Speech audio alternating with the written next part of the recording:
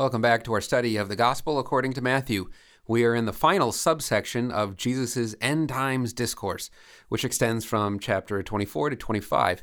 After staying pretty close to Mark, Matthew records for us several stories which Jesus tells at the end to illustrate the practical application of the things he's just taught. But unlike the stories about the foolish servant, the 10 virgins, and the talents, what we have before us today in 25:31 to 46 really isn't a parable. It has a simile in it, in which Jesus is compared to a shepherd. The righteous are compared to sheep on the right side, and the wicked are compared to the goats on the left. But that's pretty much where the imagery stops. Everything else reads as a straightforward account of what will actually happen when the Son of Man sits on his glorious throne. So let's look at this account. It reminds me of a warm-up activity that I've always found works well with a group of young people.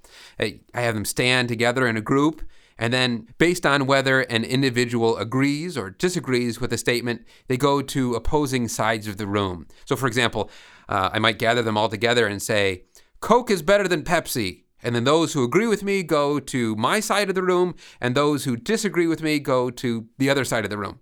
And we keep doing the activity until we get an idea of where everybody is and work our way up to more significant matters.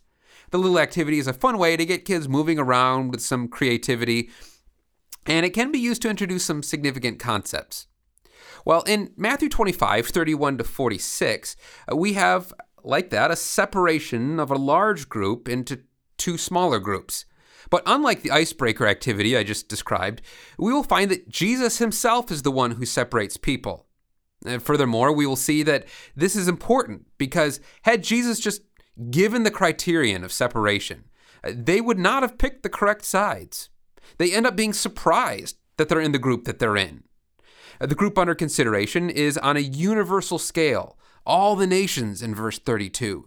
And the consequences are anything but trivial, either entering eternal life or going into eternal punishment. So let's listen carefully to find what the criterion for judgment is in this fascinating text. Starting in Matthew 25, verse 31. When the Son of Man comes in his glory and all the angels with him, then he will sit on his glorious throne. Before him will be gathered all the nations, and he will separate people one from another as a shepherd separates the sheep from the goats. And he will place the sheep on his right, but the goats on the left.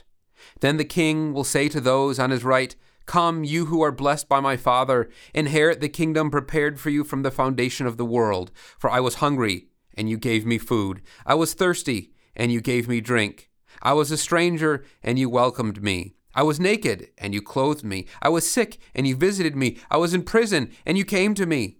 And then the righteous will answer him, saying, Lord, when did we see you hungry and feed you, or thirsty and give you to drink? And when did we see you a stranger and welcome you, or naked and clothe you?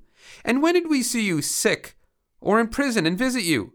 And the king will answer them, Truly I say to you, as you did it to one of the least of these my brothers, you did it to me.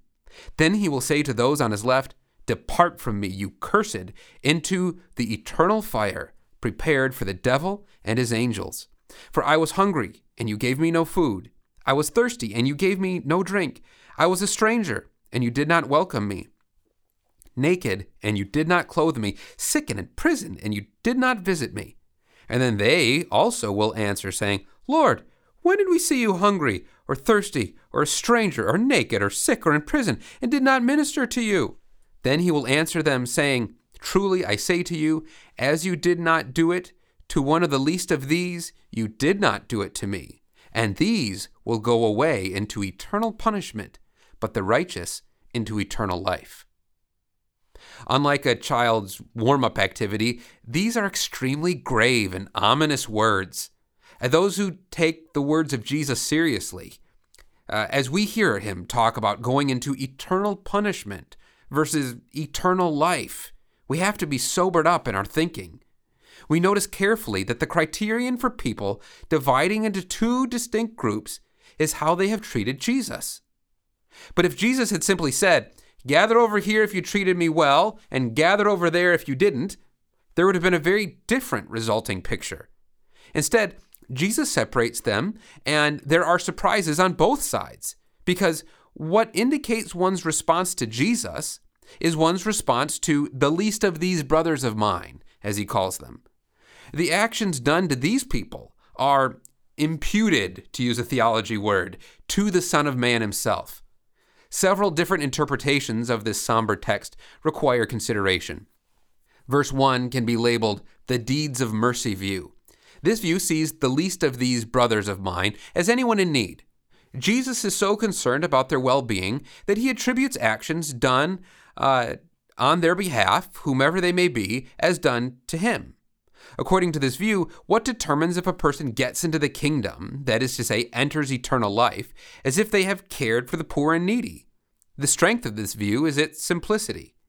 It also fits well with a theme that we have seen so often in Matthew about showing acts of mercy toward the needy. After all, Jesus does say, "Blessed are the merciful, for they shall obtain mercy."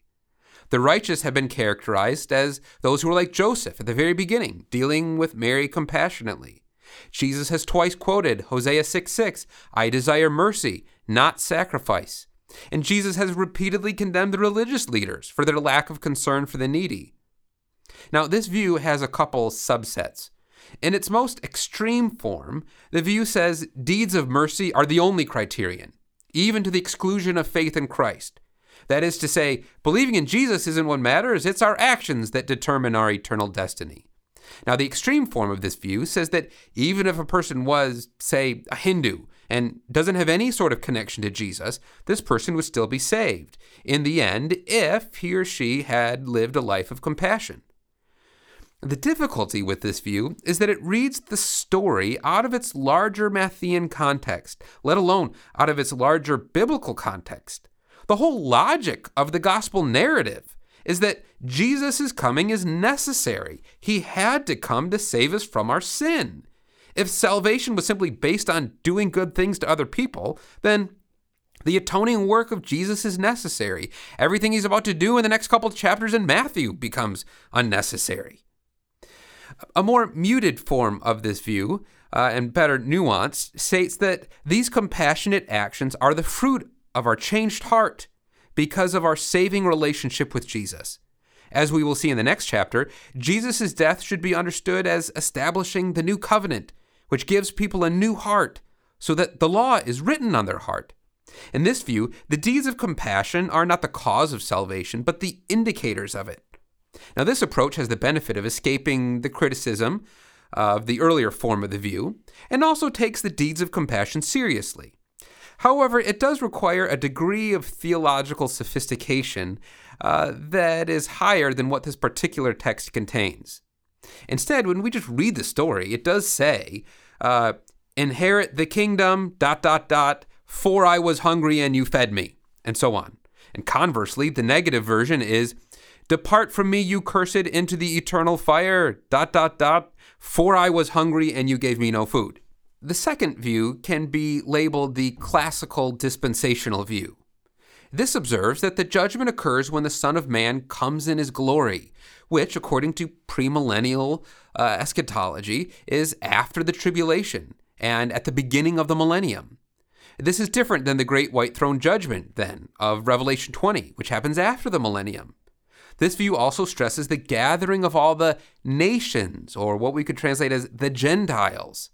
This third group, who are not the sheep or the goats, these brothers of mine, are then Jewish people. Some adherents of this view will also point out that there's no mention of a resurrection in this account.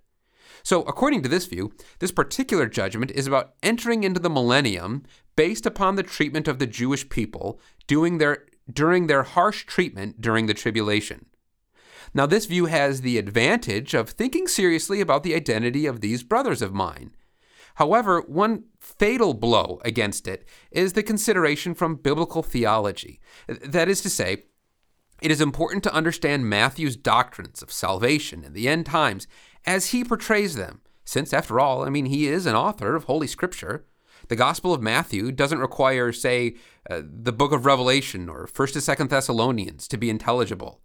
It doesn't require our end times charts to understand it. The difficulty with this view is that it's so nuanced that it's hard to imagine readers of Matthew coming to these conclusions. Matthew has given no indicators to his readers that his judgment will not apply to them. It instills fear in them, as if, and they should rightly be worried about what will happen if I were there, or when I'm there. A third view, which we can briefly consider, it can be labeled the rewards view, which leans heavily upon the teaching found elsewhere that we are saved by grace through faith, apart from works of any kind. And since the criterion in Matthew 25:31-46 is clearly that of works, they conclude that what is in question is not salvation, but a degree of rewards there. The difficulty with this view is the incredibly strong language used to describe the two different destinies. On the one hand, there are those who are blessed by the Father, who inherit the kingdom, verse 34. These are the righteous who enter into eternal life, verse 46.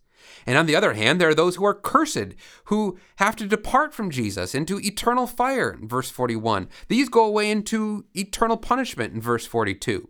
With such strong vocabulary being used, one wonders what else Jesus could have possibly said to make the message any clearer. The issue being considered is going into the kingdom or going into hell. A fourth view can be labeled the ambassador view. This view focuses its attention on the identity of these brothers of mine and stresses that, in light of other family language in Matthew, these people must be rightly related to Jesus. Only Jesus' followers can be called his brothers. This view also stresses that the phenomenon of having actions done to lowly Christian followers being imputed to Jesus has occurred before in Matthew. Listen carefully to what the mission discourse says in Matthew 10:24-25. A disciple is not above his teacher, nor a servant above his master. It is enough for the disciple to be like his teacher, and the servant like his master. If they call the master of the house Beelzebul, how much more will they malign those of his household? And then again in verses 40-42. Whoever receives you receives me, and whoever receives me receives him who sent me. The one who receives a prophet because he is a prophet will receive a prophet's reward, and the one who receives a righteous person because he is a righteous person will receive a righteous person's reward. And whoever gives one of these little ones even a cup of cold water because he is a disciple, truly I say to you, he will by no means lose his reward. Now, recall from our earlier episode the context of the mission discourse. Jesus sends out the disciples as the apostles, the sent out ones, the ones who carry his message, and sends them out with his authority, and yet practically with nothing. The reason they have so little is because this forces the audience to make a decision. Either the listeners in the different cities will respond to their call and thus take care of Jesus' ambassadors, or they will refuse the call, leaving Jesus' ambassadors hungry and uncared for, with the result that the apostles shake the dust off their sandals as a testimony against them. In fact, it will be more tolerable for Sodom and Gomorrah on the day of judgment than for these people. The benefit of this view is that it does not require us to prop up Matthew with other information, either from our own man-made end times charts or even from later revelation. This is a conclusion that Matthew's readers can come to, and there are sufficient similarities in the passage to suggest the latter is intended to be interpreted in light of the former. And this doesn't mean that the deeds of compassion turn out to be not all that relevant, but instead that they are situated in the context of demonstrating acceptance of the gospel message. Again, this is very serious business.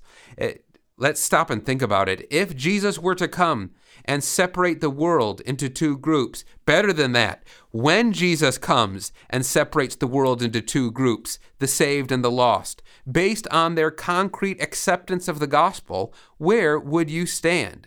Would you go into eternal punishment or eternal life? Have you responded to the call of the gospel?